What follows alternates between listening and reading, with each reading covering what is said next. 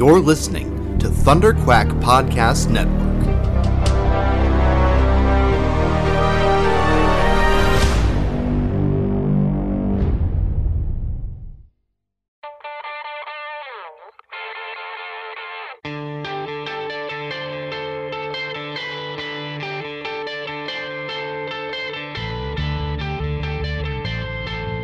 Hi, this is Roy Thomas, and you're listening to the Epic Marvel Podcast.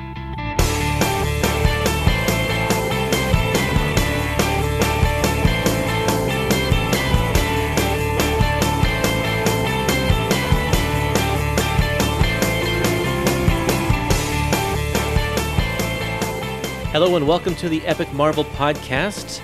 This is Avengers, Episode 3A, and we're going to be covering the first half of the Avengers Epic Collection called Masters of Evil. This is Volume 3, and we're going to be covering a period of Avengers from June 1967 to March 1968. I am your host, Curtis Findley. And I am your Avengers co-host, Chris Russ. And today we're going to be covering Avengers 41 through 50 and Avengers Annual number 1. I quite enjoyed reading the first half of this epic and seeing not only Roy Thomas develop how he's going to be carrying his storylines, kind of the patterns that we'll see throughout his run on Avengers here, but also seeing John Buscema's early stuff. I don't think that I've ever really paid much attention to John Buscema's really early work here. Very cool. Yeah, it's really incredible, especially to watch just how quickly he develops, even from the first couple of issues he appears in this epic collection, just to even the midway point where we're at halfway through this epic collection. It's really amazing how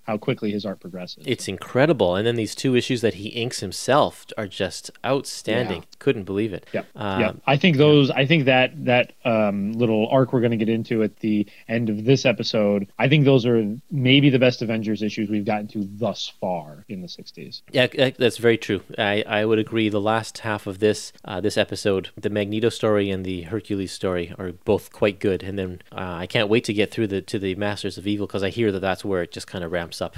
Yes, yeah. As Buscema and Thomas just keep rolling, things just get better and better and better. And as it rolls into the next Epic Collection Volume 4, I think that's one of the peaks in all of Avengers history, when you get the introduction of the Vision, those Gene Colan issues, the Barry Windsor Smith stuff. I love that stuff a lot. But amazing. And this Epic Collection Volume 3, is also a pretty easy jumping on point.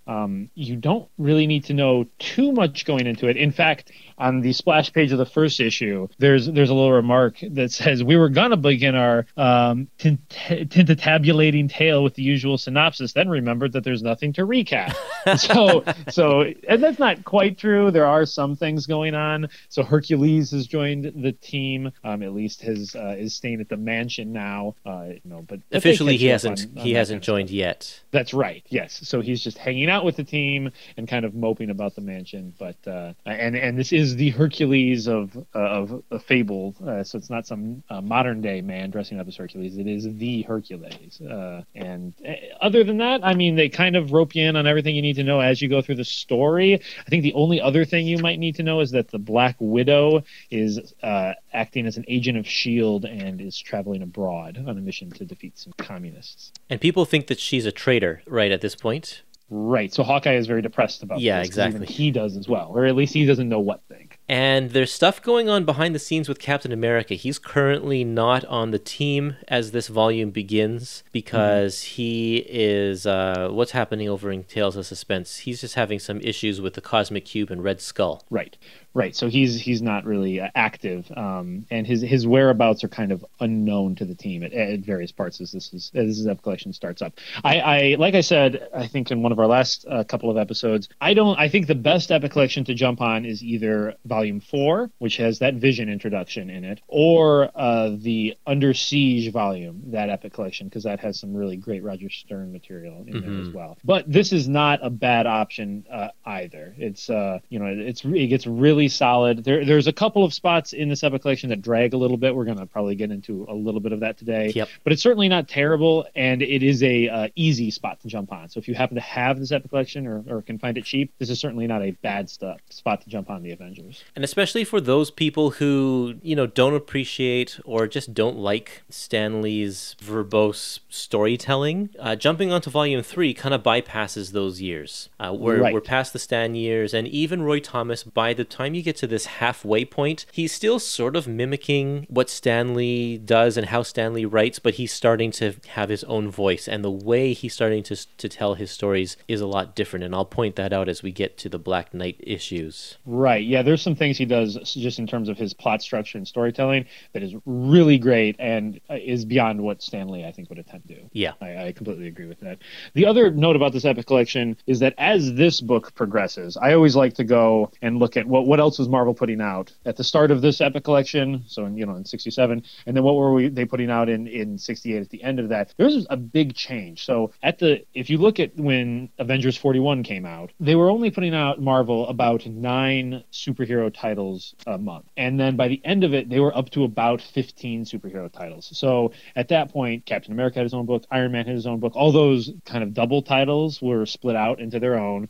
So S.H.I.E.L.D. had their own book, Submariner, Doctor Strange, Incredible Hulk, Captain Marvel. So their line had really started expanding, and the Marvel Universe was really blowing up by the end of this volume. So it's a very transformative time in Marvel history that this book kind of documents. Nice, yeah. And you don't get a huge sense of that just reading these issues, because this book stays pretty close to itself. I mean, it makes references to check out this story for Iron Man or check out this story for Thor, but for the most part, it doesn't really touch on the comings and goings of the wider Marvel Universe. Right. Yeah, that's a very good point. So yeah, so you don't get that impression in this, but the energy around the Marvel Universe, I think, is definitely ramping up. Yeah. And I also think that these books are, and I love the Stan Lee stuff, so don't get me wrong, but the storytelling does mature a little bit, even just in this volume, and you can kind of see that. Yeah.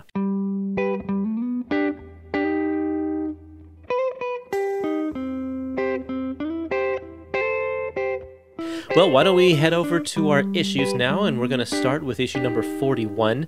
This one's called Let Sleeping Dragons Lie. And in this issue, Giant Man, I'm not sure if he buys Dragon Man or if he somehow arranges to become the custodian of Dragon Man, who is an android that was created. Now, was he created by the Mad Thinker, or was he created by Diablo? I think, if I'm remembering correctly, I think he was created by a scientist, and then he was animated by Diablo. Right, yeah, that's right. And that was in the pages of Fantastic Four. Right, because the Fantastic Four go to like a university, and then they're like visiting, and then they see this thing in a lab. And yeah, that's right. I'm remembering that now. But anyway, so Diablo finds out that Giant Man has taken Dragon Man and follows him and decides to take him back. And they have this big plan, big battle in his lab, and he eventually kidnaps Jan in order to blackmail Hank into doing what he wants him to do. Yes. And like we had kind of mentioned at the start of the episode, we get also insight into the Black Widow's adventures as she is kind of infiltrates and then is kind of captured by this foreign nation. And we learn a little bit about the Psychotron. The Psychotron.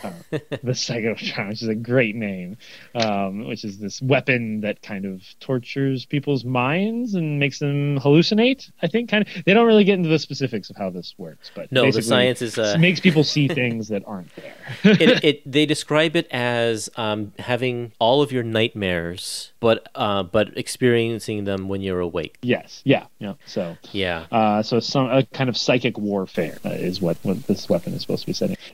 In typical Avengers fashion, we start this issue as well with a little bit of infighting, which has been one of the themes of these early Epic collections, is that these issues always start in kind of surrounded by technology in the Avengers mansion somewhere, and the Avengers start fighting with each other, sometimes literally kind of battling one another. And this one has a purpose because Hercules is kind of the new person, and he doesn't quite have a grasp on how to interact with these people. He's not necessarily friends with them yet, and so he and Hawkeye, of course, have a little bit of a clash. And they have a clash because Hawkeye has a temper and Hercules has an ego, and they don't go well together. Yes, kind of naturally clashing there right away. We noted also that this volume documents the rise of and the arrival of John Buscema on the title, who is one of the most important Avengers artists in all of Avengers history. He illustrated most of Avengers 41 to 85, with some breaks in there, and then he also did all but one issue of Avengers 255 to 300. So you can get that later run of it. So it's very notable and also unusual for an artist to have kind of two very long runs that are both well regarded in very different eras. Yeah. And you can get 264 to 285 of his second run in other Epic collections. So in the Under Siege Epic collection, and then the one that follows that, I can't remember its name.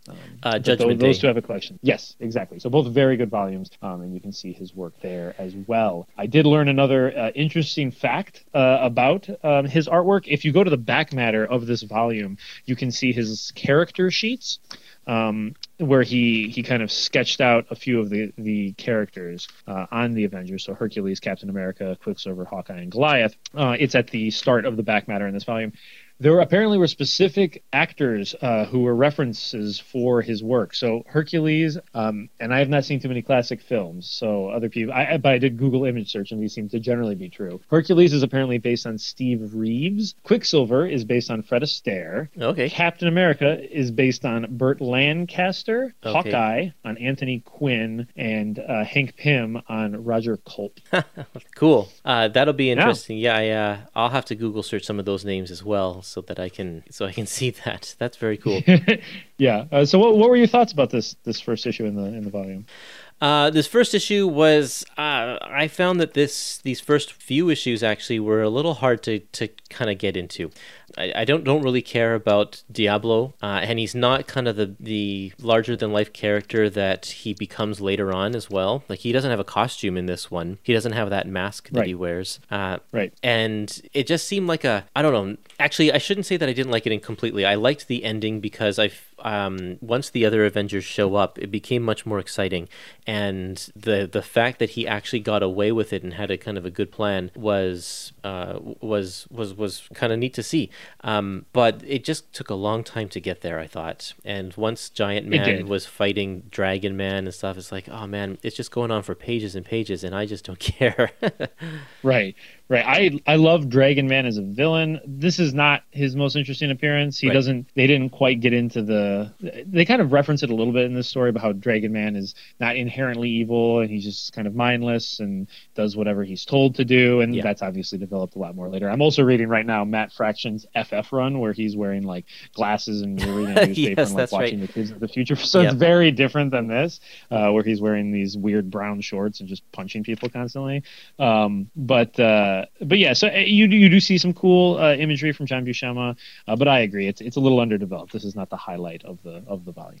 I also found that I think that Roy Thomas is just still finding his feet here, and so there are points like on page 23 of the Epic Collection when Scarlet Witch says things like, "I need not be told what to do, Hawkeye, for am I not the Scarlet Witch?" And that just doesn't sound like at all even like how Stan wrote her. No. So there are just moments like that throughout this book where I'm like, okay, he's still figuring things out. I did appreciate the artwork because not only does John Buscema do a good job, but the colorist, who is it here? I'm assuming it's George Bell as well. He did the inks, but he's also a colorist. George Rousseau is his actual name. Yeah. And he uses a lot of red backgrounds. So once you get into the fight with Dragon Man, there is a lot of red, just like plain stark red backgrounds. And they really make the action feel like, I guess, exciting. Just the simple fact that we have the red backgrounds makes it look more exciting. So I thought that's kind of cool. Right. I don't think we've seen that really in great abundance in the previous issues. Right, I would agree. Sometimes the backgrounds in some of the other issues have actually clashed against the colors of the uniforms or the rest of the artwork. So yeah, I agree. I think that works well. And it adds to kind of a sense of intensity and urgency. And he definitely gets better at this later, but you do see the start of Buscema with those kind of classical poses. So the characters, look like, almost like a Raphaelite painting or something like that. Yeah. And, in kind of a sketched out sort of way, which he grows on that even more as you go on. Would you want to move on to the issue number 42? Yeah. Yep. So issue 42 is entitled "The Plan and the Power." Once again, inked by George Bell, as he's credited here. And in this issue, Hank and Jan are captives of Diablo and Dragon Man. So the Avengers launch a rescue mission. Meanwhile, the Black Widow's continuing her top secret mission for S.H.I.E.L.D. In this issue, you see an interesting development in terms of the interpersonal dynamics, which is kind of the rise of Scarlet Witch and Quicksilver as sort of leaders, because Hawkeye and Hercules continue to bicker with each other so much. The Quicksilver and Scarlet Witch, who have kind of historically in this book been kind of the young former criminal upstarts, seem like they have to step into a role of leadership, which is an interesting kind of character development here as well. Yeah, and I think that that's one of the big things in this book is the development of those two characters in general, because they have been, like you said, the young upstarts, and they've been pushed to the side. They're only used for their powers. They don't have personality, and in this volume, Roy starts to give them actual depth and actual character, and we'll see that come out later on, especially just before we get to the Magneto story in this volume. Yes, that's correct. Yeah, Quicksilver in particular has some very fascinating character shifts as this volume goes on. The one thing that I laughed at that came up in this is that let's see here. I think it's on page 28. We see note that this is a personal battle, which is used over and over and over again in these older Silver Age comic books. Yeah. So Diablo holds two Avengers, and it is by Avengers that they should be rescued. So anytime you want an excuse for, well, why don't we just call all the superheroes in the Marvel Universe? It's always because it's personal, which is a little convenient. Well, and even within the Avengers, sometimes it's like Hawkeye is going to go rescue Black Widow for something, and they're like, and everyone's like, okay, why don't we go along? And Hawkeye's like, no, this is a personal issue. And Captain America's like, yeah, we have our own personal lives, so you can just go and do that by yourself, and we won't interfere.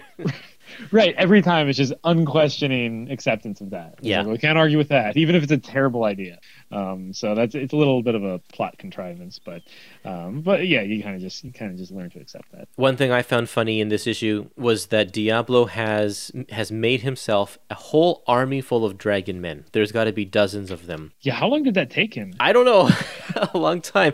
But he doesn't use them in this issue at all. It's like, why introduce that element of his plot if they're not going to like come to life and try to attack the Avengers? Like, there's no reason for them to be there. And it didn't even like come close to happening. It's not like they were all about to be powered up and then at the last second.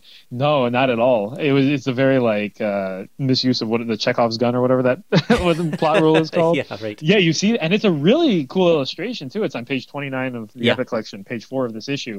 You see all of the Dragon Men lined up there, and it's like, oh man, that's going to be crazy when they have to battle. Like, and then it just doesn't happen. Nope. Yeah. No. You also, on that same page, right next to that's a very John Buscema face. That Diablo with his hand up in the air and he's like grimacing and these exaggerated like facial. Totally. That looks like classic John Buscema. Some of these faces don't quite work. Like on the opposite page, Reed Richards doesn't look quite himself. Obviously, this is hard. How much of this is the inker, how much of this is the penciler? But there's flashes here. You can see his talent peeking through. Well, and I think the Reed Richards is trying to be a little Kirby-ish. Yes, it is. Yeah. Buscema would go on to have a lot more drawing time on the Fantastic Four. He also had 2 long runs on that title, so he drew like 107 to 130, and then also from about 296 to 309, plus various other things. Yeah, and that wasn't his best period at that point. No, yeah, I would not call that his. I think his peak that I've read personally is that second run on Avengers, with inked by Tom Palmer. And I think Tom Palmer has a lot to do with the success there too, because the two of them, a combo, like anybody with Tom Palmer, I think is just fantastic. Yes, yeah, he's incredible. There's evidence on Google of like it'll show like pencils pre Tom Palmer and then what Palmer did to them afterwards, and he's a transformative. He's really impressive. So the page, let's see, I think it's page 20.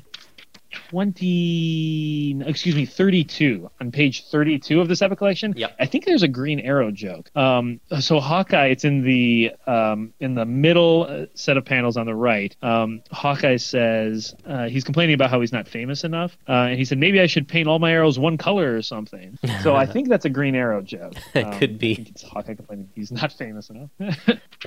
Yeah, and then the other thing that I thought was really notable about this, see this come up over again, is I've heard in multiple places that John Buscema did not like drawing superheroes, which is too bad because he's really good at it. And I've heard that various writers tried to give him non-superhero things to draw to keep him happy. So here you see an example of that, where Hercules kind of goes off on his own adventure against the Dragon Man. Mm-hmm. So that's not something that's inherently superheroic. It's just a classical mythical figure battling a monster, and you see that sort of thing happen a few times here. So I wonder if that's an example of Roy Thomas trying to keep Big John happy. That could be. Although at this point in his career, he's just kind of starting. I don't know if Roy needed to bend to the whims of a famous penciler at this point, because he wasn't that famous of a penciler. Right. I think before this he had illustrated some like classical stories or something like that.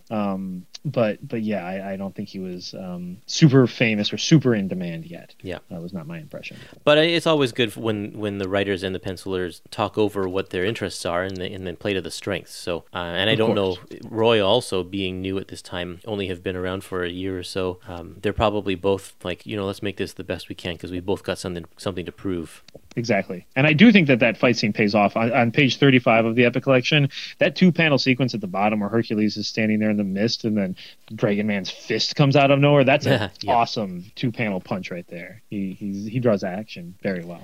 Yeah, and toward the end of the issue when they have their big fight at the end is really good too. And toward the end of this issue, Captain America pops in out of nowhere to save the day. Although he doesn't really save the day, he just pops in and says, "I'm here, guys." He does grab his hand. Yeah. I was surprised by that. I had forgotten that happened, and that's not foreshadowed really. So it does kind of effectively come out of nowhere. The one thing I think that Roy Thomas does really well in here is he takes 3 different scenes at once and interplays them, which really builds the tension. So there's the Black Widow story that's happening. There's Hercules battling against Dragon Man, and then there's also just the Avengers coming to rescue Goliath and the Wasp as well. Right. So the tension really builds because page 10 is where we see Hercules attacked by Dragon Man, and that does not resolve itself. There's not a return to that scene until page 17. So that's a fairly long chunk of time that we're just wondering what happened to Hercules, which I thought was good. Mm-hmm. We also got to see Black Widow show her stuff a little bit here. Yeah. As she takes her shield training has meant that she is actually not affected as much by the psychotron. She's just playing possum a little bit so that she can escape from her little prison, and then she takes out the bad guys. All of this team of random soldiers that are there, and this is kind of more action than we've seen Black Widow do kind of ever. Usually, she doesn't get as involved. In the last Epic Collection, there's one time she would hang upside down from the ceiling and surprise somebody or something. Yeah. But it was very minimal and usually just a panel at a time. And here she takes on a whole horde of charging soldiers. Yeah, so I think it's showing that she can hold her own on the Avengers if she were to join the Avengers. Yeah, definitely. And as she kind of. She will eventually join the Avengers, just not quite at this time in Avengers history. Yeah. All right. Okay. Did you have any other thoughts on issue 42? No, let's move on to issue number 43. This is called Color Him the Red Guardian. Nice bold cover with a brand new villain. He says, destined to be the most talked about supervillain of the year. And I don't know that actually came to pass. He certainly has not really made waves in the history of the Avengers today. No. I mean, it is hard to be the most talked. Not to spoil anything, even though I'm about to. I mean, he dies fairly quickly, so that makes it a little hard. Also, his his most powerful weapon is his belt buckle. So that's also maybe not the strongest feature. Yeah, but he's about to but he's about to have a new lease on life because he's going to be a main character in the upcoming Black Widow movie. yes, yeah, I saw that. And I'm sure that means that he'll make more appearances in the comic books because they like to play off of the popularity of the movies and such. So we'll see if he becomes the new next talked about supervillain of the year. If he throws his belt buckle at someone in the movie, I'll be very happy. That'll be fun. I think they might leave that part of his superpower set out. The one thing about the Red Guardian, jumping a little bit in the plot, is that I thought was really interesting, actually, is that he is way more nuanced and complex than most of the kind of Red Scare characters are in Marvel Comics at this time. So we can get to that as it happens, but I was kind of surprised by that he's treated with a lot of nuance. And I think one of the themes of this epic collection overall is that Roy Thomas's villains are fairly compelling. So Diablo, starting out, was not the best example of this, but as we go forward, getting into Magneto in this epic collection, and then also getting into what is his name? Is it Typhon? The individual that not necessarily the most nuanced. All of those, they're pretty unequivocally evil, but at least you get into their motivations a little bit, and it's not just taking over the world. It's there is something a little bit more going. I was complaining just in the last episode how all of the villains were just the over-the-top, bombastic, bow before me kind of evil villains, and while you do get that in some of these villains as well, at least we have a little bit more variety. So I did enjoy that. Yes. Exactly. Yep. So this issue 43, Avengers 43, does start with something very unusual. It starts with a happy Quicksilver. So he's also flying, which is something that Quicksilver doesn't normally do in the comics. So he can shake his legs really fast, he found out, and he can fly through the air for short distances. I tried to do some research because I've read a lot of Avengers comics, and I don't see him doing this very often. No. I don't think it was ever technically retconned away. It seems like it was just decided that it was silly, so people don't really use it. Well, I was surprised that he doesn't even use it in this story. I'm like, it's the same thing with the Dragon Man dragons. Why introduce an element that you spend so much time on in the earlier part of the story if it's not going to be a plot point later on in the issue? Right. Like somebody's falling from the sky and we don't know how to save them. But Quicksilver has a new power that he can use. Yeah, conveniently enough. Or like a villain doesn't know that, so he like throws him out of a plane or something. Yeah, right, exactly. Like, something normally would happen, but not this time. Not this time. And I think that's he does just steal Captain America's shield and Hawkeye's bow. Right. So that at least. But I think that just goes to show you that Roy is still learning the game here, because I don't think he would make that sort of mistake even a few years down the road. He's not going to waste precious pages on something so pointless. Right, yep. An interesting little pop culture note on page 51 of this epic collection. There is a poster in the background that says "Fight Slammer Sauron versus Freddy Frodo." So a little Lord of the Rings reference. So, that's right. I didn't. Roy Thomas is just famous, and he talks. There is a kind of a bio page in this epic collection where he talks about being a fanboy who became a comic book writer, and I think that's evidence of that. So somebody, Lord of the Rings fanship coming through there in his, and I'm assuming. Well, actually, I don't know, because that could have been Big John putting that in. It could have even been George Russo. So, but who knows? Well, Lord of the Rings was very popular at this time in this era, so everyone probably loved it. Yeah, and there was also another page in this epic collection where Captain America was sitting there reading Tolkien, I think he said. Yeah. So at that point, at least, that's probably coming from Roy Thomas. So, in this issue, you also see the leadership of Captain America in a very kind of interesting way. So Hercules does not like taking orders from Captain America, so Captain America and Hercules fight, and Captain America dodges him very effectively, and so Hercules respects him now, which is a little odd, but Captain America, I guess, figures him out and learns how to get his respect. Now, in this issue, it's Hercules and Hawkeye that travel over to somewhere in Asia. They don't specifically say. It's probably China, but they just say somewhere behind the bamboo curtain, which they say over and over again. Bamboo curtain, bamboo curtain. Yes. I like this duo of Hawkeye and Hercules. It's very interesting because they stayed in character. However, usually Hawkeye is the goofball, while, you know, Captain America or whoever is the straight man. In this combo, Hawkeye's the straight man, and Hercules is kind of the comedy, you know, the goofball. Yes. It specifically, I said, I have a note here specifically, page 45, love the Hawkeye and Hercules dialogue. And also, it reminds me of Drax and Rocket Raccoon in Guardians 2. That's the dynamic it reminds me of. Yeah. So Rocket Raccoon is kind of, even though he's a comedic relief character often, just like Hawkeye, he's also brooding a lot of the time in that movie, just like Hawkeye is here. And when he's going to go on kind of a mission, Hercules is just up for anything. He's up for adventure and fun. That's kind of what he's in it for. That's right. And similarly in Guardians of the Galaxy 2, like when Rocket Raccoon steals the batteries, Drax thinks it's hilarious just because he loves the adventure. It's a similar dynamic here. It's great, and I can totally see that sort of thing playing out if they were to bring Hercules into the movies as well. I hope they do at some point. Yes. And then going back to this talk of the bamboo curtain, and then you get into this, you know, the Russians teaming up with, I mean, maybe I don't know if it says specifically Russians, but it's probably supposed to make readers think of Russia and China teaming up together.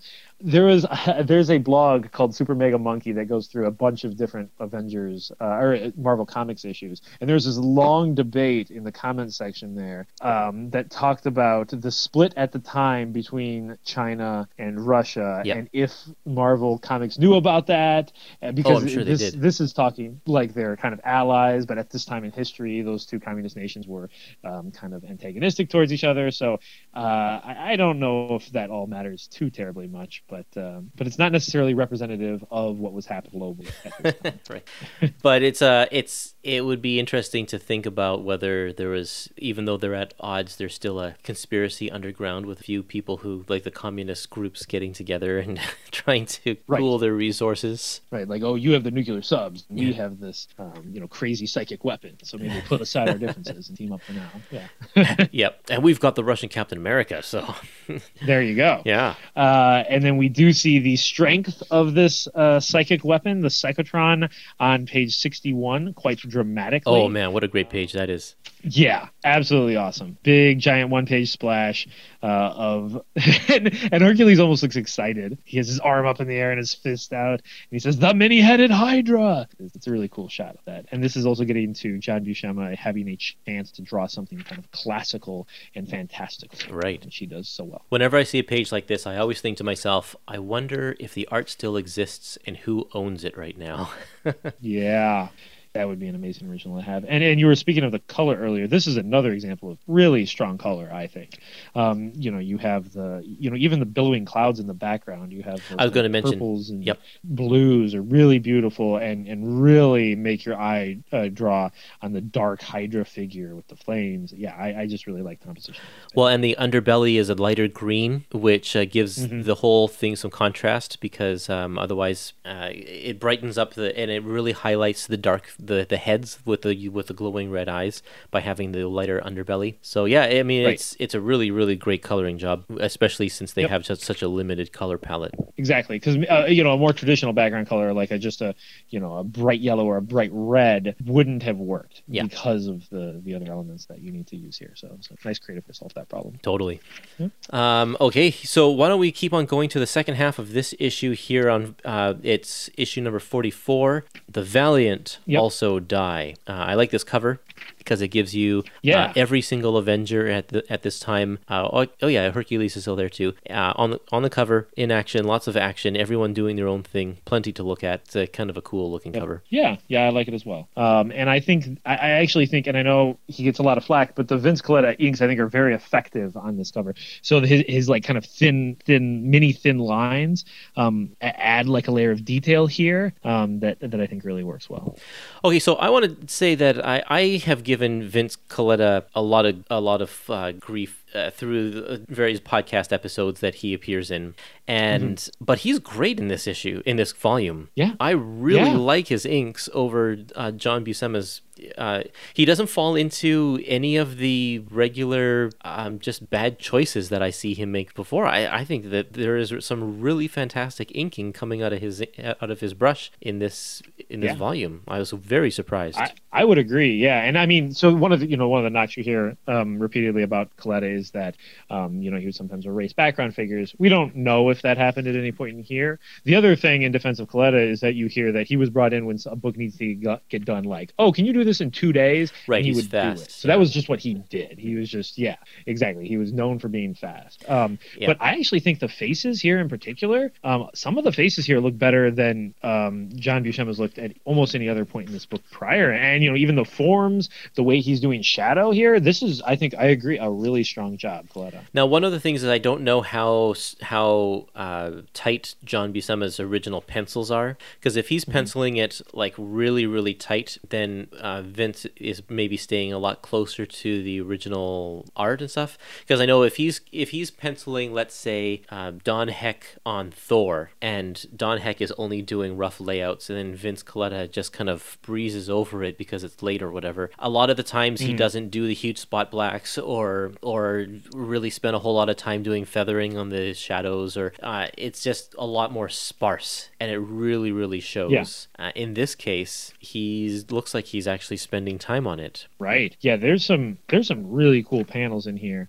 So, I mean, on page 70 of the Epic Collection, which is the third page of this issue, that kind of apocalyptic scene of the wave crashing into the city, there's a ton of detail in there, on the faces of the people looking horrified. On the opposite page from that, even, those other kind of apocalyptic images. Yeah. And then jumping ahead to one of my favorite pages in the issue, on page, or panels in the issue, on page 87, which is the last page of this issue, page 20 of the issue, that the Alexei and the spaceship there, it looks very 2001: A Space Odyssey. All that technology is done perfectly.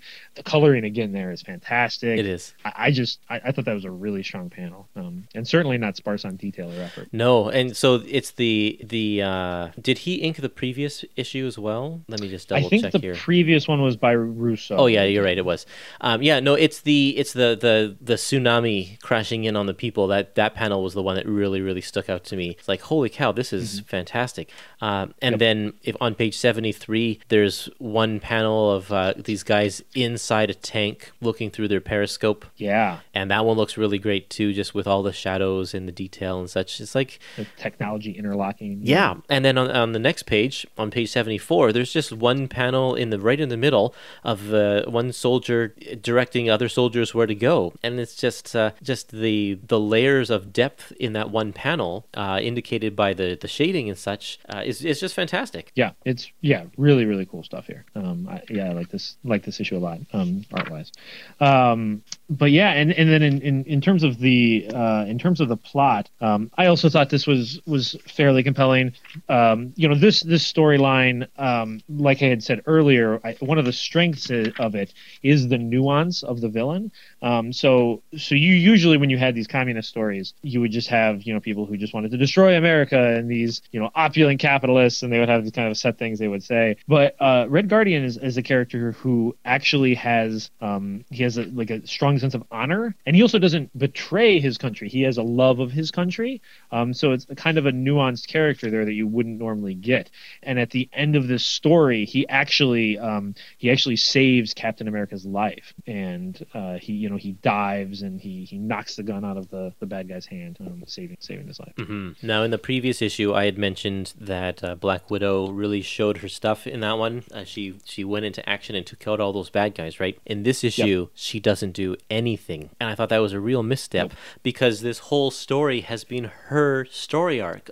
It's been her redemption story of making amends, going into her old country, her home nation, that has first of all kind of given up on her, and then and she's trying to prove her worth to America, who is her new home, and then she doesn't do anything. She's captured, she's knocked out, she's whatever, and there's one point where on page 83 where she says she's going to walk up the wall and sabotage the Psychotron, but she doesn't do it. And she says, if you look at this, the second panel on page 83 is page 16 in this issue. She's climbing up the wall and she says, I must chance a shot now. So she takes a shot, but we don't know if it does anything. And then later on in the next panel, this guy, one soldier gets knocked into another soldier, and the soldier takes he just kind of shoots wild. And then it says at the bottom, when Hercules comes in, I'm free. Where did all these flames come from? And the guy says, what is it? Hercules says. Our host's little pop gun must have hit something flammable. Yeah, there you go. That's right. Yep. Yeah. So And so it doesn't even credit Black Widow as the one who sabotaged the cyclotron and causes it all to go up in flames. Yeah. And it's like, that's too bad, because this was supposed to be her story. Right. And she was making difficult choices. She chose to not tell Hawkeye the truth because she didn't want to ruin the mission. She had to lie to him. She had to let herself be thought of as a villain because she was going off and doing this heroic thing to redeem herself. And it's a satisfying way for her personal arc. And then the ridiculousness at the end here is like, all of a sudden lava shows up out of nowhere. And they're like, oh, they must have built their complex on a dormant volcano that's now erupting. Oh boy. Okay, sure. Yeah, get some cool flames though. It's always cool to see those flames and the melting structure. It does look awesome. Yeah, it doesn't quite make sense.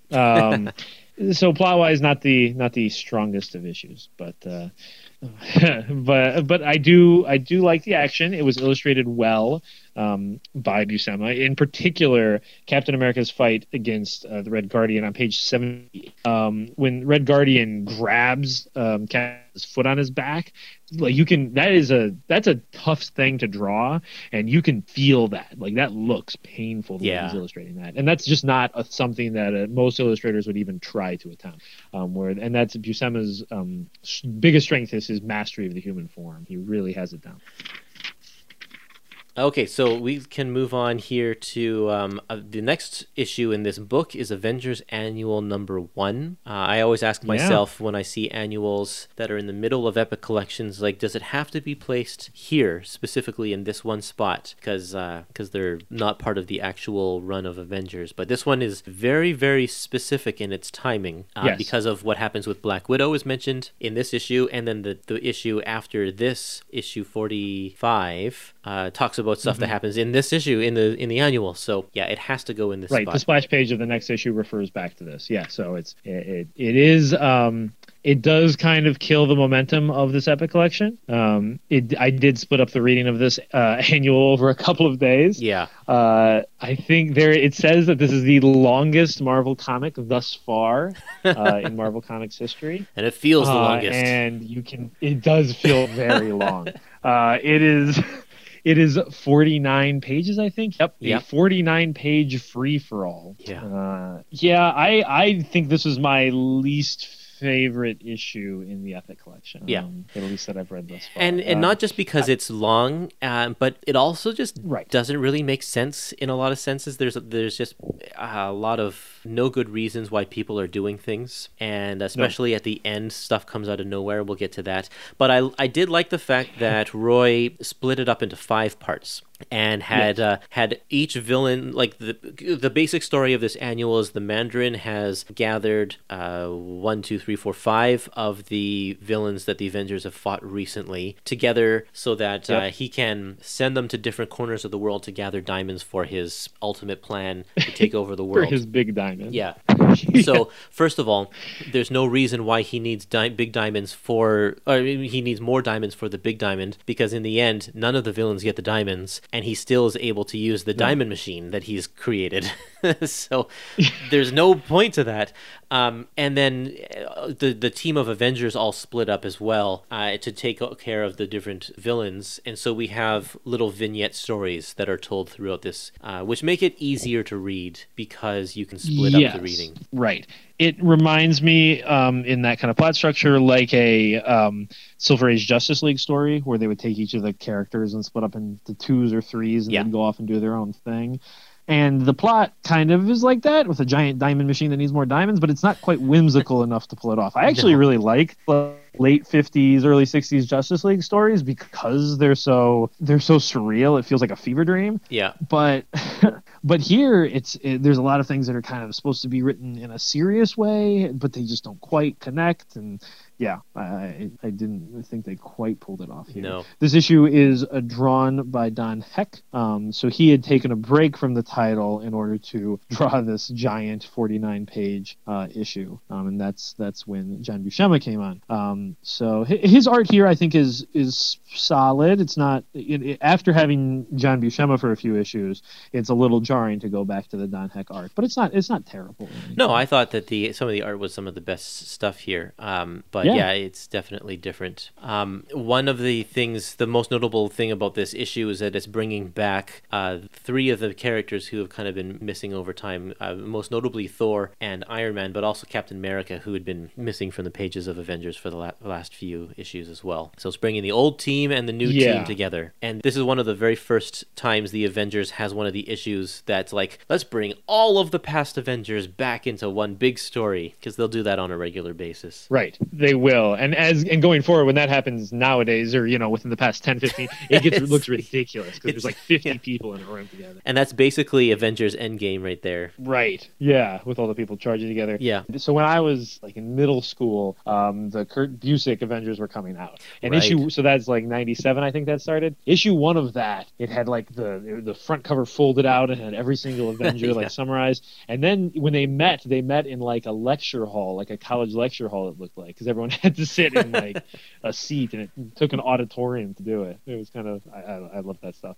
But because it was kind of cool, I was like, oh, Thor and Iron Man are back in this issue. But then everyone goes off on their own adventure, so you kind of lose out on a little bit of that team up element, because you don't see those old Avengers interacting as much with the new Avengers. Yeah, it's not until the very, very end when they get back together again. 96, on page 96, we see Jarvis, whom we haven't seen in a very long time, but it's like, oh yeah, they have a butler, that's right. Yeah, I almost had forgotten that he had been introduced yet. I totally did, yeah. I don't know if just because Iron Man is back here, but yeah, I like Jarvis. He's a good character. There's some good Jarvis stories over the history in Avengers history. Mm-hmm. But I do think that Don Heck draws Iron Man very well. He's kind of famous for his run on early Iron Man. Yep. And that is one of the characters who I think looks the best of almost anyone. It's particularly this Iron Man splash page on page 107 of this Epic Collection. I really love that splash page. I think it looks cool. It's great, like kind of 60s classic pop art comic books right there. Yeah, so the Mandarin himself he's not usually, especially in these early days, the most compelling villain. He's one of these guys that likes to just kind of sit in his throne and pull strings. And so that's what he's doing in this issue, as well as sending these minions to do his own work. And he's convinced them all, even people like Enchantress and Executioner, who I would think there's no way that they would become minions of somebody else. Like, they're the ones, I think, who put together the Masters of Evil back in the early Avengers issues, right? Yeah, I think they came to Earth and they were plotting. Yeah. So to have them be minions of Mandarin just seemed a little out of place. And they have one scene where Mandarin makes a hollow projection of Namor, the Submariner, to trick the guys into thinking that he's destroyed Namor, and that's supposed to convince them, Enchantress and Executioner, that they should obey his orders. I can't imagine. I mean, Enchantress is incredibly powerful. Yeah, and I can't imagine her just like. I feel like she could whip up a spell that could just kill Mandarin pretty quickly. I would think so. I didn't completely buy into that whole thing. I did like I just was reminded on page 98. Hercules says, "By my beard, whatever fools these mortals may be, I am ever astounded by their means of transmitting messages," which I thought was a very good description of humanity. We're sometimes pretty stupid, but we're really good at being able to send each other messages. That's right. Very focused on. So he accurately diagnoses the modern condition of man there. Another big plot hole, I thought, was when we get to part 5 and Quicksilver and Captain America jump in a ship to outer space and go to Mandarin's outer space station. Mm-hmm. They make no mention of the fact that he's in outer space before this. We have no idea. I figured, by the way that they were talking, that Mandarin was just still in China or something, where he always is. Yeah, it seemed like he summoned people to him. Yeah. So they never said it, but that's what I assumed as well. And then all of a sudden, they're like, we have to get to space so that we can track down the Mandarin. But like, how did they know he was in space? I don't know. Yeah, so I don't know, it just made this issue not great, because it was just like, what, this just doesn't make sense, nothing in this nothing in this makes sense at all. No. Yeah, and it's just fight scene after fight scene after fight scene, which is fun, and there's highlights to that, but it does get a little old after a while. 49 pages, yeah. Yeah, that's a whole lot of fighting. And the pacing's weird. Some pages there's these giant panels, which are cool, like on page 122 when Ultimo comes out of the lava. Yep. Which I was confused by that whole sequence, because he came out of the lava and then they defeated him by throwing him in the lava. Yeah.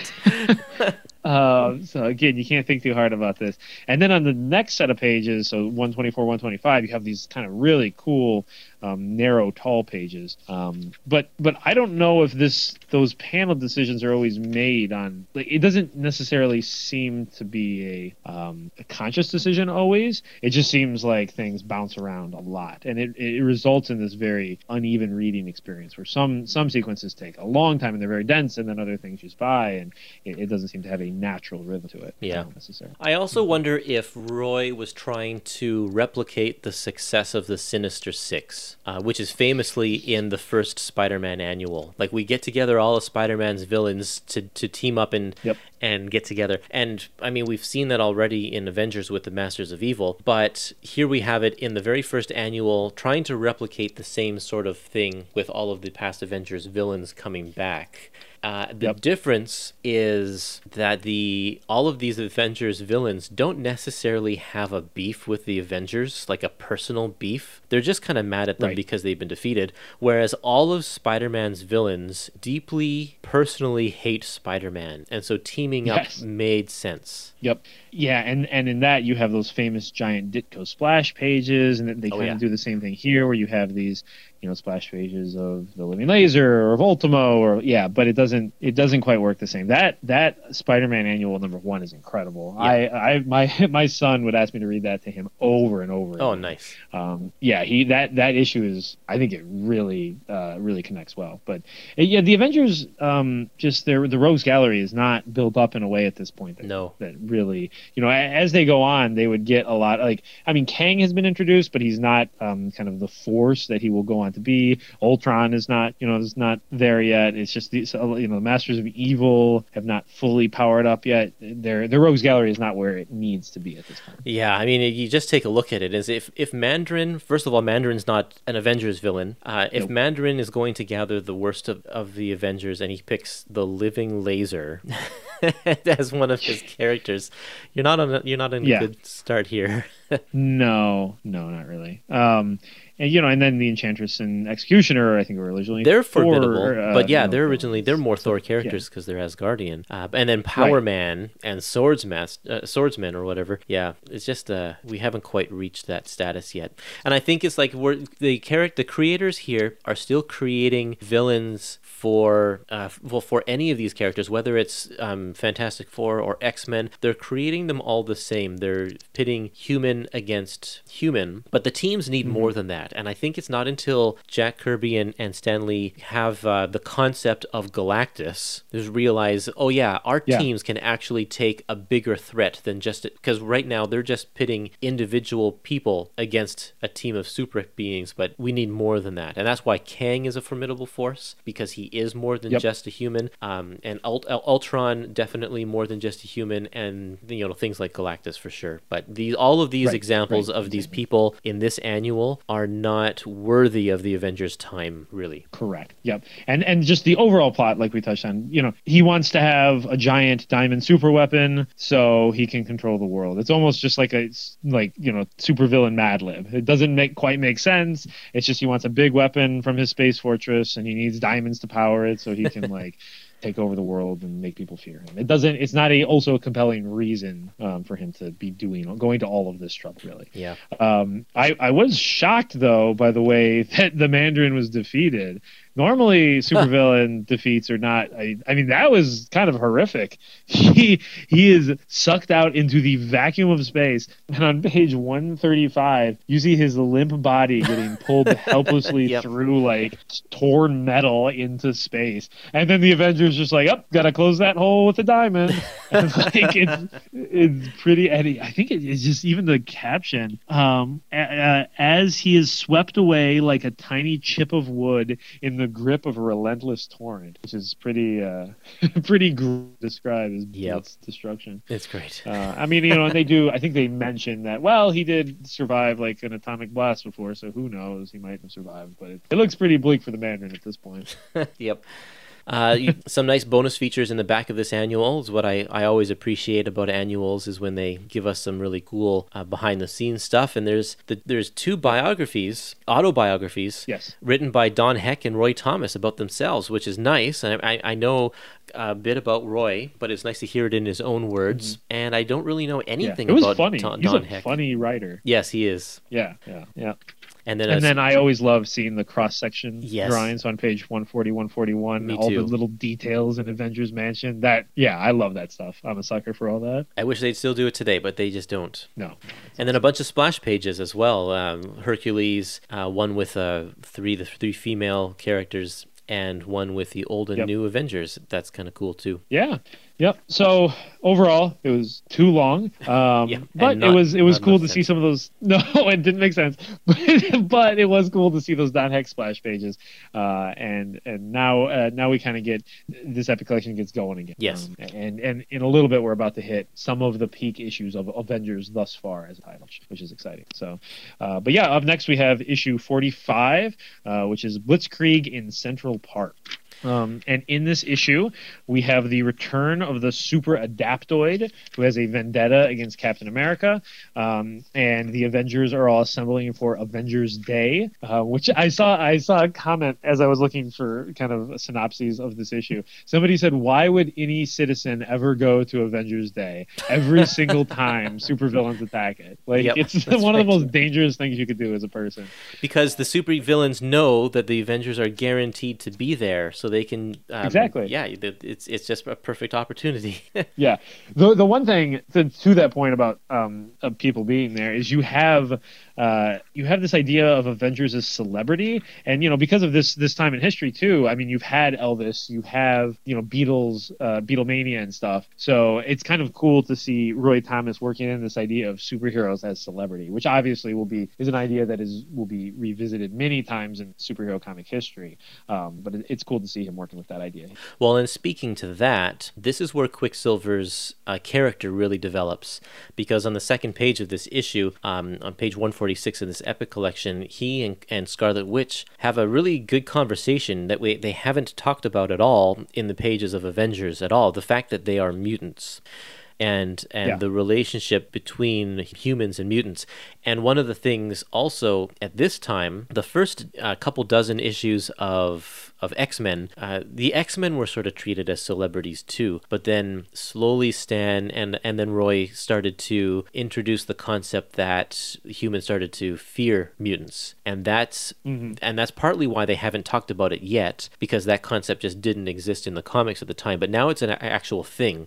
We've seen the Sentinel story, I think the Juggernaut story is passed and all that kind of stuff, and now people are starting to fear what's going on with the mutants. And this is a great conversation, because Scarlet Witch is very much on the side of, don't worry about that, we are Avengers and we're going to do good work on behalf of mutants with the Avengers. And Quicksilver's like, no, why are we busting our butts to save all of these people who are technically our enemies? They hate us, they want us dead. And so we have a good now we see Quicksilver, who really only says token lines up to this point. Now he's got a personality. Now he has actual thoughts of his own and that kind of thing. So that's kind of cool. Yeah, and that's going to get teased out too. Roy Thomas takes a little while, a few issues to build that up, which is kind of a nice thing to see as well. Yep. So this, I don't entirely know how the Super-Adaptoid's powers work, but he can make himself look like a regular person. And I think if he's watching the Avengers, and so even though some of the Avengers leave, he absorbs some of their powers. It's a little bit of a plot contrivance that like Thor and Iron Man are really impatient, and so they leave before any of the fighting starts. And to be fair to them, it does take a long time for this issue to get going. There is no action whatsoever until page 8 of this comic, which is kind of a long time to be. And also, the characters keep talking about like when is this all going to start? And so when the characters keep saying over and over again, it's like nothing's happening. This is boring for 8 pages in a row. It is nice to have that character development stuff that that we were just talking about. So there is a function to it, but it does drag on a bit before the action starts. Now, in this one, one of the funny parts here is that they Giant Man shrinks down and Jan shrinks down, and so the Super-Adaptoid also shrinks down, and there's a mini battle, like a fearsome battle going on, but no one can see it happening, and then Captain America says like, don't step here, don't step here. Yeah, that page is ridiculous. Yeah, page 156. Yeah, and they're all just looking at the ground, and Scarlet Witch's big eyes, and you can't see anything. It's kind of absurd. It's pretty funny. I thought that was great. One other thing here is, you were talking about the Super-Adaptoid's powers. You don't know how it works. And I don't know how it works either, because before, the Super-Adaptoid was created specifically with the powers of the original Avengers. Yeah. But in this one now, all of a sudden, he has the speed of Quicksilver and the archery ability of Hawkeye. And the one that is most bizarre to me is the hex power of Scarlet Witch. Like, how do you even go about mimicking a hex power like that? It doesn't, that's comic books for you right there. Right, because the other ones are like, oh, this character has like arrows, so it's assuming it has some a learned skill, right? They can shift and create. Yeah, or like. If you have blast, then the machinery reconfigures itself in a way that can develop, use repulsor blast. But Scarlet Witch taps into, obviously, nobody knows how her powers work at this point in time, and they change from issue to issue. Yeah. But, the modern understanding is she kind of taps into some kind of chaotic energy of the planet or something, some such thing like that, which presumably, and it's an adaptoid robot would not be able to do. But, yeah. Yeah, I was not too thrilled with this issue, and coming straight out of the annual, this is definitely kind of the slow point in this whole Epic collection. It started off with a couple of good issues, and then it kind of got slow, and now it's slowly ramping up to where it's going to be really, really great, but you have to get there. Yeah, I think 47, 48, 49, and 50, that little run there is really fantastic. So, and even next issue there's some highlights, but next issue has a couple of low points as well. But yeah, no, it was a fine issue though. This is the issue where the Wasp, actually I think it was maybe the last issue or so, the Wasp has come into some money. One of her relatives has passed away, and she inherits $5 million. This, I think, was an important move for Wasp, because she has been a character whose sole purpose is to be a side character for Hank Pym. She has had nothing to contribute really other than that. So by giving her money, now all of a sudden she has her own personality. She has something that is her own, that's unique to her. And good on Roy for developing her beyond what Stan had created. Right. And she's kind of like fun, and she's life of the party, socialite. She's not afraid of flaunting her wealth. Clearly here she shows up in like a sports car and stuff. So it creates this kind of an interesting character for her. I would agree with that. And Hercules officially joins the team in this issue as well. And it's really cool to see him having shifted from this kind of kind of gloomy banished to earth god who kind of resents his state to in this issue he really likes them as a team and is starting to view them as friends. So it's nice to see him join the team. Yeah. Okay, we can carry on to issue number 46, The Agony and the Anthill. This is, you think this is the first appearance of a brand new villain, but it's actually not. The villain in this one is the Whirlwind, who previously appeared in pages of Tales to Astonish as the Human Top. And I can tell you that his costume was not an upgrade, but his name was an upgrade. The new costume.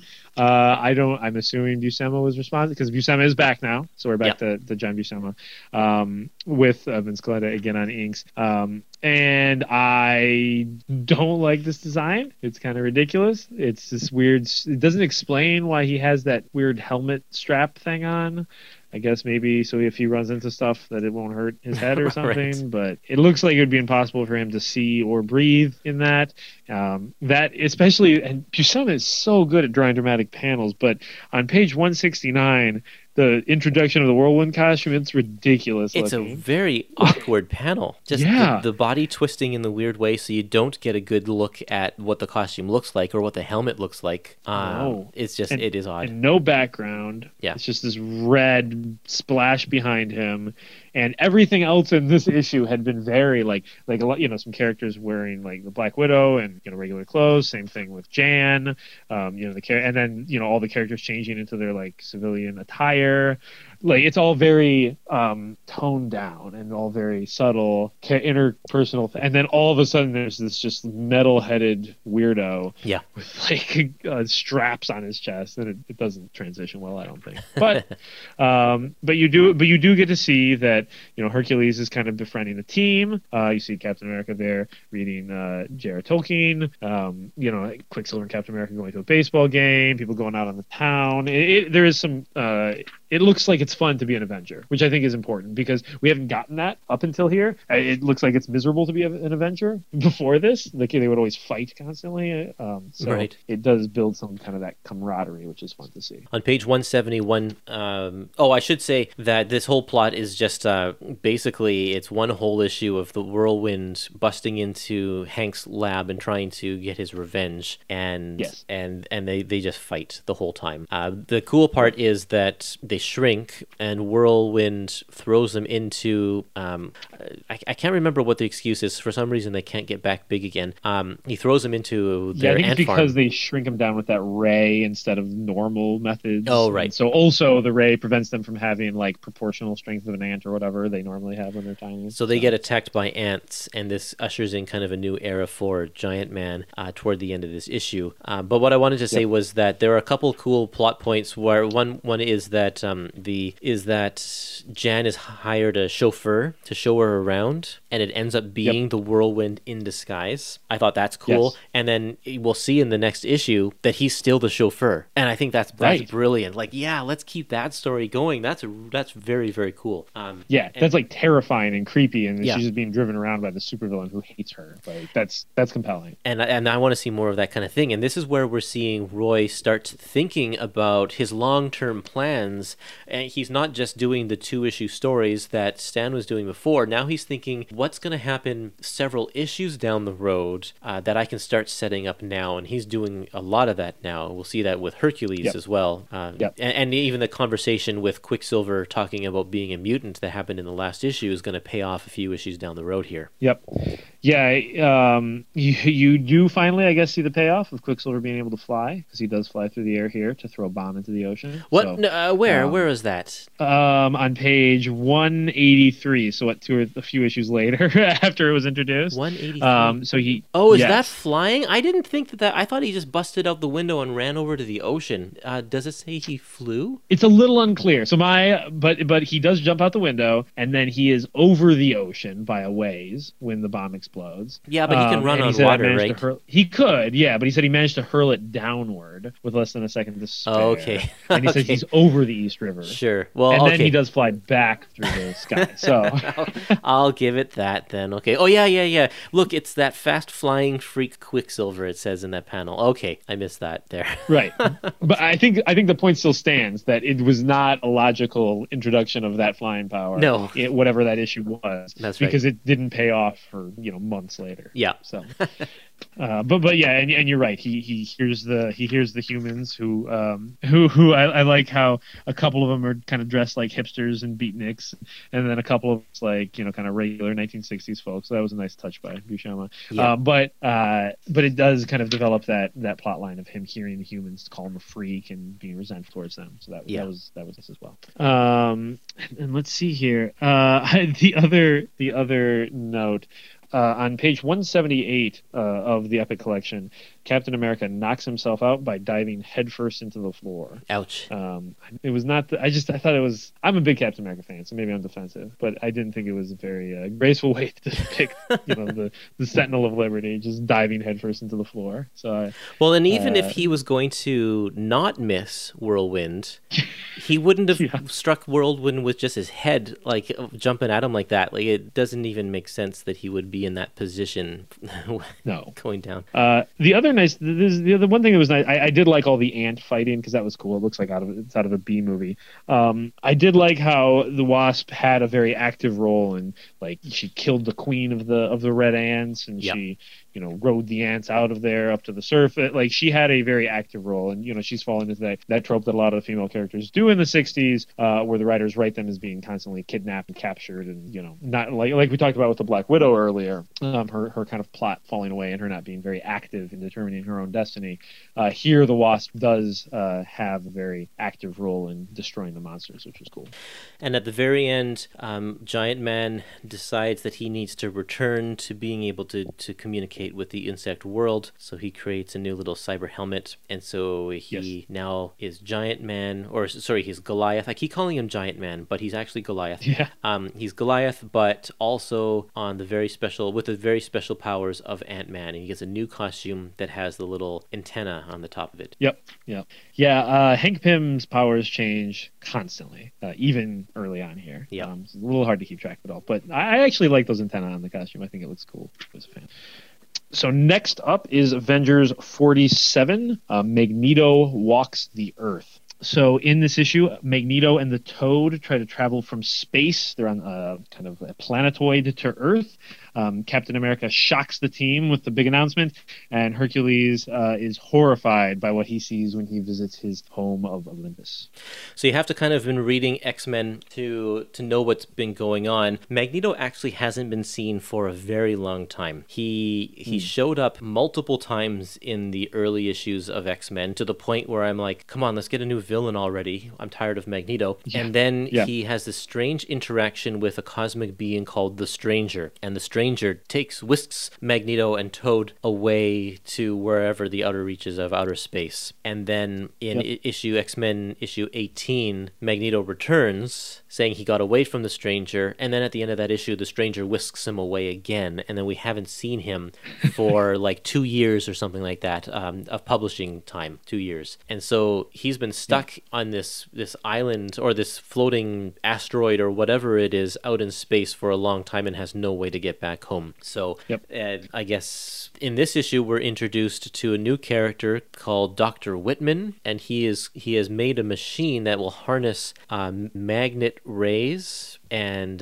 Magneto in order to communicate with other life on other planets or whatever. And Magneto, he's trying to like talk to aliens or something. And he actually ends up talking to Magneto, but he doesn't know it, and Magneto hitches a ride on those waves and brings him back to Earth, which is how he gets back here. So and this issue is again pencils by John Buscema and inks by George Tuska.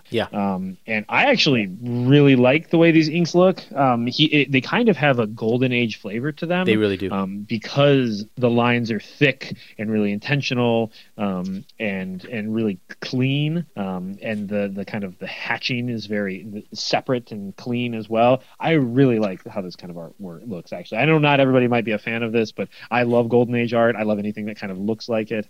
And there's spots here where it almost not quite, it's not as far out as this, but like almost looks Basil Wolverton-ish, and I really am a sucker for that kind of vibe. But at the same time, you still see John shine through, and I think in particular on that page 192, when you see Black Widow's face, she's like sad after Hawkeye storms out of there. Totally a throwback to like John Buscema's romance kind of comic days and that kind of thing. 100%. It's kind of a good marriage of the two styles there. The colors are also fantastic on this issue. And on the Marvel Wikia, these colors were credited to Stan Goldberg. I don't know why that is. I don't know if they read that in an interview somewhere. But I thought the colors were really remarkable and really popped out in this issue in particular. Yeah, Goldberg did a lot of coloring for Marvel in the 60s, so it's not a surprise that he is shown up there. I don't know why they didn't credit the colorist in these days. That's kind of weird because it's kind of the only missing piece out of the artwork. Yeah. Like, why not credit the colorist as well? And it's a ton of work back then too. You had to cut all the color steps. Like, it's nuts. Like how hard the coloring would have been back then. But yeah, anyhow. And then also, I actually really liked I know we don't normally talk about lettering in this, but the lettering was credited to an LP Gregory, who I found online is Gasper Saldino. Oh, okay. And I thought the lettering was really fun and bouncy, and there's a big difference between the bolds and the kind of regular font, and it's just larger too. The Right. letters and the balloons are just way bigger font than, I don't know if it's Artie Simic or whoever's doing the other issues in this book. Right. But that just goes with the thicker lines, and it fits with what we see from the inks for sure. Yeah, exactly. So Cap's big announcement in this issue is that he quits. He's done. He doesn't want to be an Avenger anymore.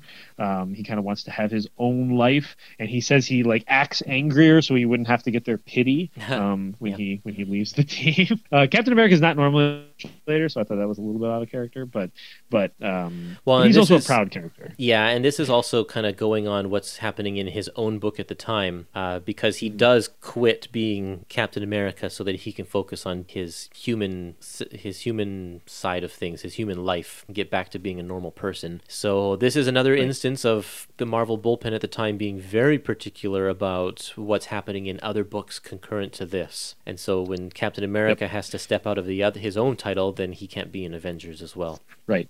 Yep. And Hercules goes off. He, even though he likes being an Avenger, he wants to know what's going on Mount Olympus. And he says, "Since I have been named an Avenger, only one thing remains to mar my joy, mine unhappy exile." Yep. So on page 193, he's climbing up the mountain. And on the next page, 194, we have this awesome page where he reacts to seeing the destruction or the desertion of Olympus. And then he sits in the abandoned city. There's beautiful sculptures everywhere and great colors. And he sits there in shadow and sadness, which I thought was a really I love that really his cool face panel. is in shadow there. Yep.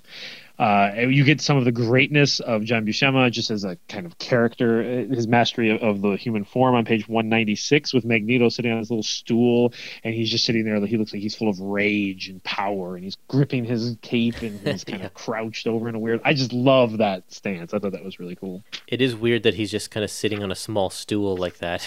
Yeah. It's such a strange choice. It almost seems like Buscema had some kind of art book where a character must have been doing that or something. Or it's like it's an old statue from one of the Masters or something. Yeah, exactly. Yeah, I like that. But and then throughout this issue too, you have the interesting interaction between Magneto and Toad, where Toad he's this kind of sycophantic. He's trying to appeal to Magneto no matter what, and Magneto keeps insulting him and hitting him and kicking him. And Magneto's clearly a very bad guy, and that comes through very clearly here. You also get to visualize the backstory of Quicksilver and Scarlet Witch, where Magneto saves them from being killed by the residents of their village, and then how he kind of lords that over them. So you kind of this is where the plot of Quicksilver being resentful towards humans is kind of brought to fruition, where Magneto wants them to come back and be masters of evil again. Quicksilver is resistant to that. Scarlet Witch is very resistant to that, and Quicksilver is at first, but you know that Quicksilver has this resentment towards humans that will be further developed as well. I do like the way that John Buscema draws the Toad, and even draws Magneto. Is like he gives them a lot more bulk, I think, to their characters. Toad especially is a little lumpy, and I just like that he draws characters differently. They don't all look the same. Right. Yeah, kind of that point I made early in the episode where he was using specific actors as character reference for the Avengers. I think he puts a lot of effort into that and making all the faces very unique from each other. He doesn't have some artists they have like John Byrne face. Like John Byrne is an incredible artist, but he has this reputation of having all of his characters. There's a couple of faces he draws over again. That's right. Buscema does not suffer from that at all.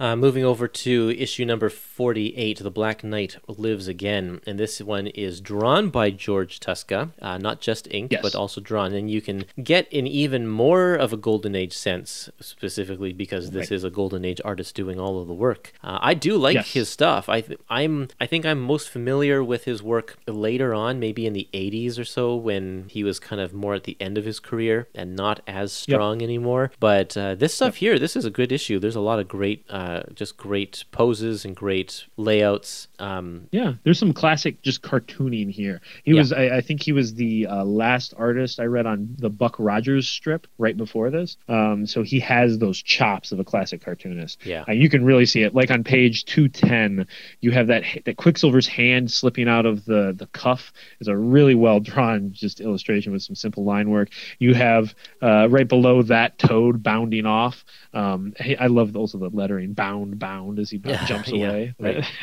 But it's just really classic cartooning, really clean work.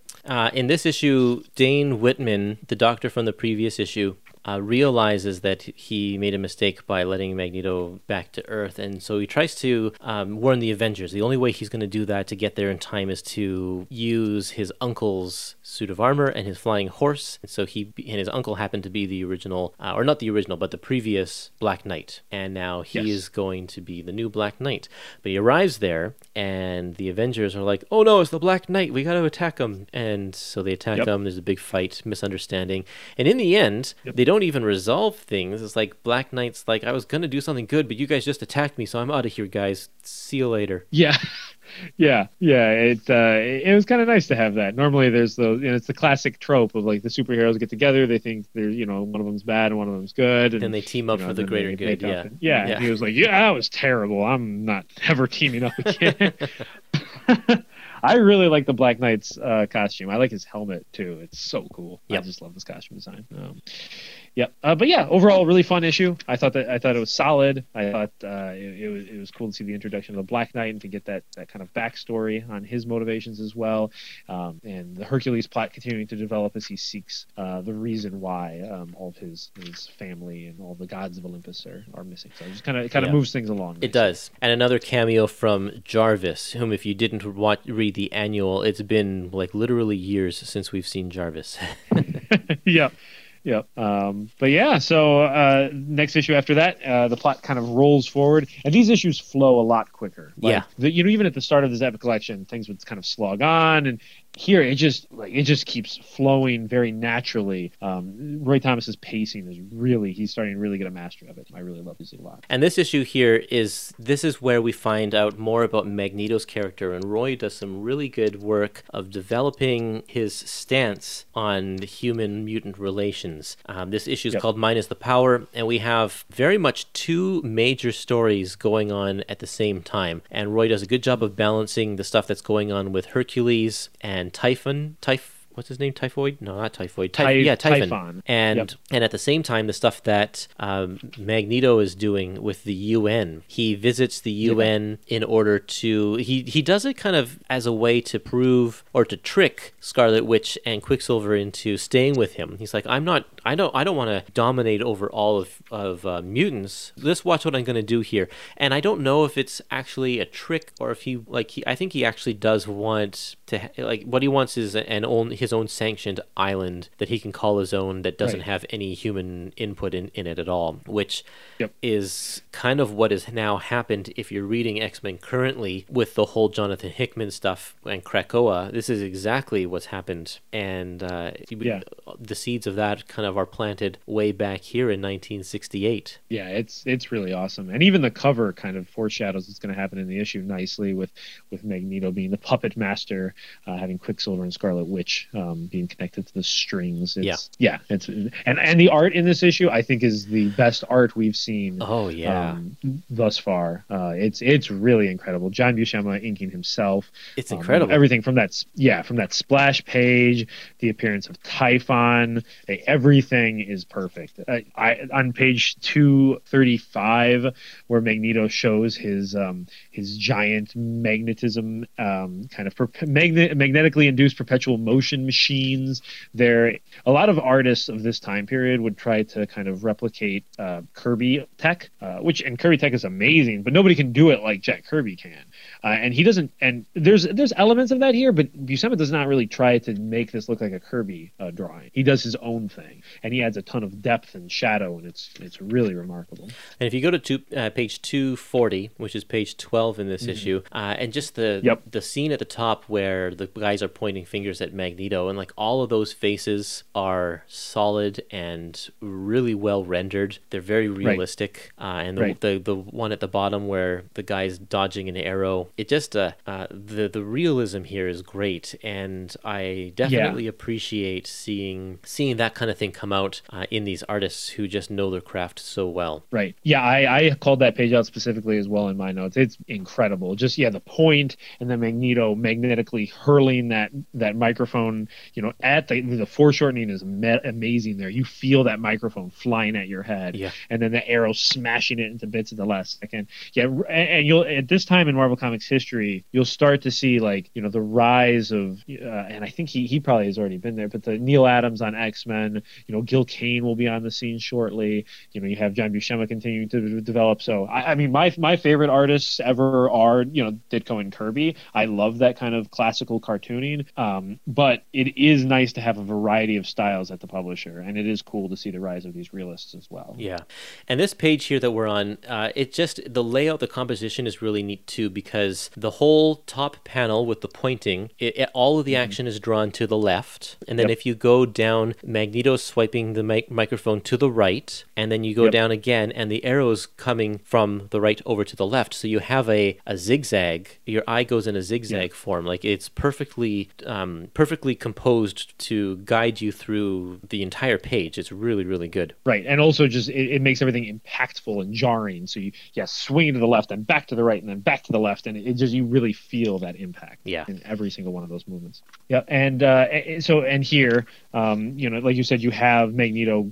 going to the United Nations to and he manipulates the situation as it develops, and then he, in kind of the peak of his moment of villainy, he takes and he makes the security guards there, the police officers at the United Nations, he fires their guns, so it looks like they're firing the guns, and he directs the bullets to hit Scarlet Witch in the head. It's a glancing blow, but she's badly hurt. So you have Quicksilver standing over her, and this is on page 242 of the Epic Collection, standing over her in agony. She says she still lives, still breathes, but it was humans who did this to her. Humans. And Magneto he says, Goliath is behind you. He's going to attack you. And then Quicksilver wheels around and fights back. And you just have Magneto manipulating every single little bit of this as it unfolds. And Quicksilver's motivations have all built to this point where he's slowly building up his resentment of humans. And now, from his perspective, the humans have shot his sister, his beloved sister, and they're at fault for what has happened. And this is what makes this issue so great, is that the drama is real, like it's melodrama, it's human melodrama, and it's not just a page full of fights, which, we read superheroes because we love the fights, but this one is so much more than that, and the action is there, but it's such a different type of action, and it's very, very, very good, very well done, and it's an excellent issue altogether. It is, and the Avengers are in disarray. So at this point, basically, with Hercules off on his adventure, Quicksilver and Scarlet Witch have defected or left. So you just have Wasp and Hawkeye and Goliath, and on page 245, they're just sitting at a table, and they all look miserable. And none of them, they're not talking to each other; they're just sitting there thinking to themselves. And they Captain America is left, and then to conclude the issue, you have this just raw elemental battle between Hercules and Typhon, and they're hurling pillars at each other, and this monster is summoned out of nowhere, and it's this incredible character design. It's like this kind of gorilla creature with horns. He's so much bigger than Hercules. And it's really good cartooning, and Buscema's his ability to spot blacks and to exaggerate figures in really impactful creative ways is really, really incredible here. Back on page 245, where the remaining remaining three Avengers are sitting at that table not talking to each other, one of the things that Goliath is thinking about is the fact that he no longer can grow big. And I thought that came out of nowhere. We had no previous hint that that was a problem that he was having. And now all of a sudden he just says, oh man, I don't know what I'm going to do. All of a sudden I can't grow to 10 feet. I can only become small. Yeah, I'm trying to think. Was there any mention of that when he was in the anthill or something? There was no mention that I knew of. Yeah, he has frequently. Hank Pym has, these, either he's stuck at being too tall, or he has to only be tall for 15 minutes, or it's kind of a remnant of those Stan Lee built-in weaknesses, where his limitations are constantly shifting. Yeah. But yeah, and he wonders, is Goliath dead forever? Yeah. And Hawkeye is thinking about, after today's defeat, the whole world will know Captain America is no longer one of us. His mind is on the team kind of too. So he's concerned about how the public is going to perceive the Avengers as well, which is a nice continuation of some of those Hawkeye themes where he really desperately wants to be a leader. And I think he probably feels bad now that Cap's gone, the Avengers are falling apart. Yeah. Okay, we'll wrap up our episode with one more issue here, number 50, To Tame a Titan. Yes. And first of all, It's cool that we have gotten through 50 issues, 50 sequential issues. So that's kind of a cool little milestone there. This one, Hawkeye, Goliath, and Wasp, they all head to Olympus to try and find Hercules. They're like, well, there's only three of us now. Hercules has got to be somewhere, so let's go and find him. And on page 251, Hawkeye says if he didn't turn off his homing beam in the ship, finding him would be such a cinch. And then the very next panel, I guess they found out that he didn't turn off the homing beam after all, or something, because they're now following it. So there's a little bit of a jump. Yeah. I think even just one panel later. So on the next last panel, if you didn't turn off his homing beam, finding him would be a cinch. And then on the very next panel, if the homing beam holds up, we'll find him. Yeah. So I don't. Yeah, that might have been a slip of some sort. Yeah. So anyway, they get over to Olympus, and they're going to try and help Hercules. Well, I mean, they don't really know Hercules is gone. They don't know what's happened to him. All they find is this guy Typhon, who's decided that now that he's conquered Olympus, he's going to set his sights on Earth, and he's going to fight. He's going to conquer Earth as well. So they engage him in battle, and Hercules shows up, and eventually they overtake him, and the Olympians are all restored back. They're taken back out of the, what is it called, the realm of shadows or something. Yes, exactly. It's some kind of like limbo type of like netherworld. I think some sort of netherworld. It's not Hades, but it's some sort of netherworld. Yeah, and Zeus realizes that Hercules is worthy of coming back into the fold of Olympians, and so he says goodbye to his fellow Avengers. He is officially gone as well. I am amazed at how much rotation is happening in the team in these early issues of the Avengers. Right. Yeah. There's very little consistency here. I mean, even in the Avengers, from it was hardly right away Hulk was gone. Yeah. It's kind of been a feature of the team that there's no consistent team, which is very different from something like the Justice League, where you'll have Green Arrow's here, and then way later Hawkman will be added, and then way later other Red Tornado or something. The Justice League, which is kind of this group's DC counterpart, is very resistant to change, which is not the case. Yeah. Well, and exactly. And members of the Justice League would come and go, but the core of the Justice League always has kind of stayed the same. Whereas with the Avengers, you would think the core is Iron Man and Thor, but they're gone. And then some of the mainstays that we know as mainstays, like Scarlet Witch and Quicksilver, or not Quicksilver, but Scarlet Witch, she's gone now, and Captain America is in and out constantly. Yep. It's a far cry from later on when a creator will come on, they'll put on their team of Avengers, and they'll stick with it through their run, and it won't really change until another creator comes on and wants their team of Avengers. Right. And I think that's one of the things I do like about the Avengers is the fact that they can take various B-list characters and make them really important parts of the plot. Yeah. And it fits. There's a lot of examples of that in Avengers history. So the Roger Stern run, which is one of the greatest runs of Avengers ever. A lot of the strength of that is the development of Monica Rambeau, the development of Wasp as a leader. Yep. Even his use of characters like Star Fox or Black Knight, things like that, and Hercules then as well. It's Avengers writers throughout history have found really cool ways to take B-list characters and make important parts of story, and you see that here, and even in these early days. With the overall arc of Hercules, reminded me there's very famous videos on YouTube talking about this kind of archetype of like Jonah and the Whale and Pinocchio. I think it's Jordan Peterson talks about all of this. It's the same story archetype here, where you take a character who's cast away from the father, and because of some shortcoming or just fallen astray, fallen away, and then he has to go through some kind of transformation and kind of become full in order to regain his to become a real boy, to regain purpose. And then in the kind of final act of heroism, the protagonist has to descend into some sort of netherworld, so into the belly of the whale or down here into the shadow realm, and rescue the father. And that's exactly the same thing that's happening here. So it's this kind of classical storytelling archetype that that Hercules kind of lives out here. And throughout this issue also, just the John Buscema art is absolutely incredible.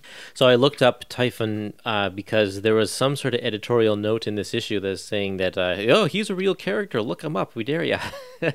And so I did, and it was interesting to see just like the stories that are told between his feud with Zeus and his relationship with a bunch of the different Olympian characters. And he apparently is the father of Cerberus, the three-headed hound that guards Hades. He's also the father of Hydra, of the beast Hydra. So I've seen, and I did the same thing. And there's some illustrations and some modern versions of the character, even in Marvel, where he has like snakes coming out of his instead of limbs and stuff like that too. Awesome. He's very much a. I also tried to look here. up. I think it was later retconned or something, or explained that this is some human form that Zeus had trapped him in. Or something. Right. There was a way to explain his kind of relatively normal appearance. I also tried to look up on page 252. There's that character Irenaeus or Irenaeus, however that is pronounced. It's that kind of bog-looking creature. Oh yeah, right. That is they're in actual mythology. I think those are female deities of vengeance that don't bear any resemblance to this creature here. So, much like with some of the Thor mythology, I think they sometimes just take a name and apply it to a different thing, right? Just for the sake of comic book. That's great. Yeah.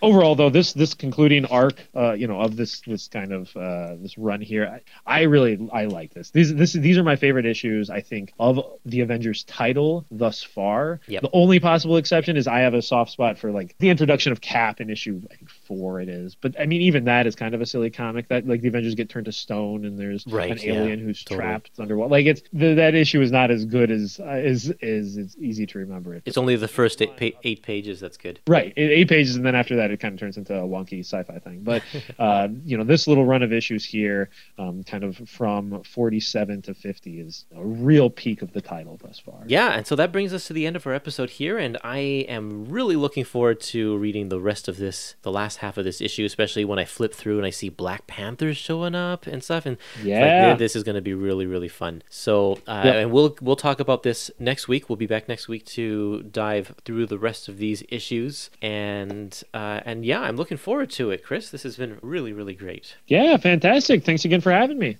So for those of you who aren't part of my social media pages, I encourage you to check us out on the Facebook, Instagram, and Twitter to find Epic Marvel Podcast, and join the Epic Collection Facebook page. If you search for Epic Collections, you'll find us. We're there. And other than that, keep reading these Avengers comics, and we will be back next week to finish up this volume and see where we're going to go from there. So thanks everyone for listening, and we'll see you next time.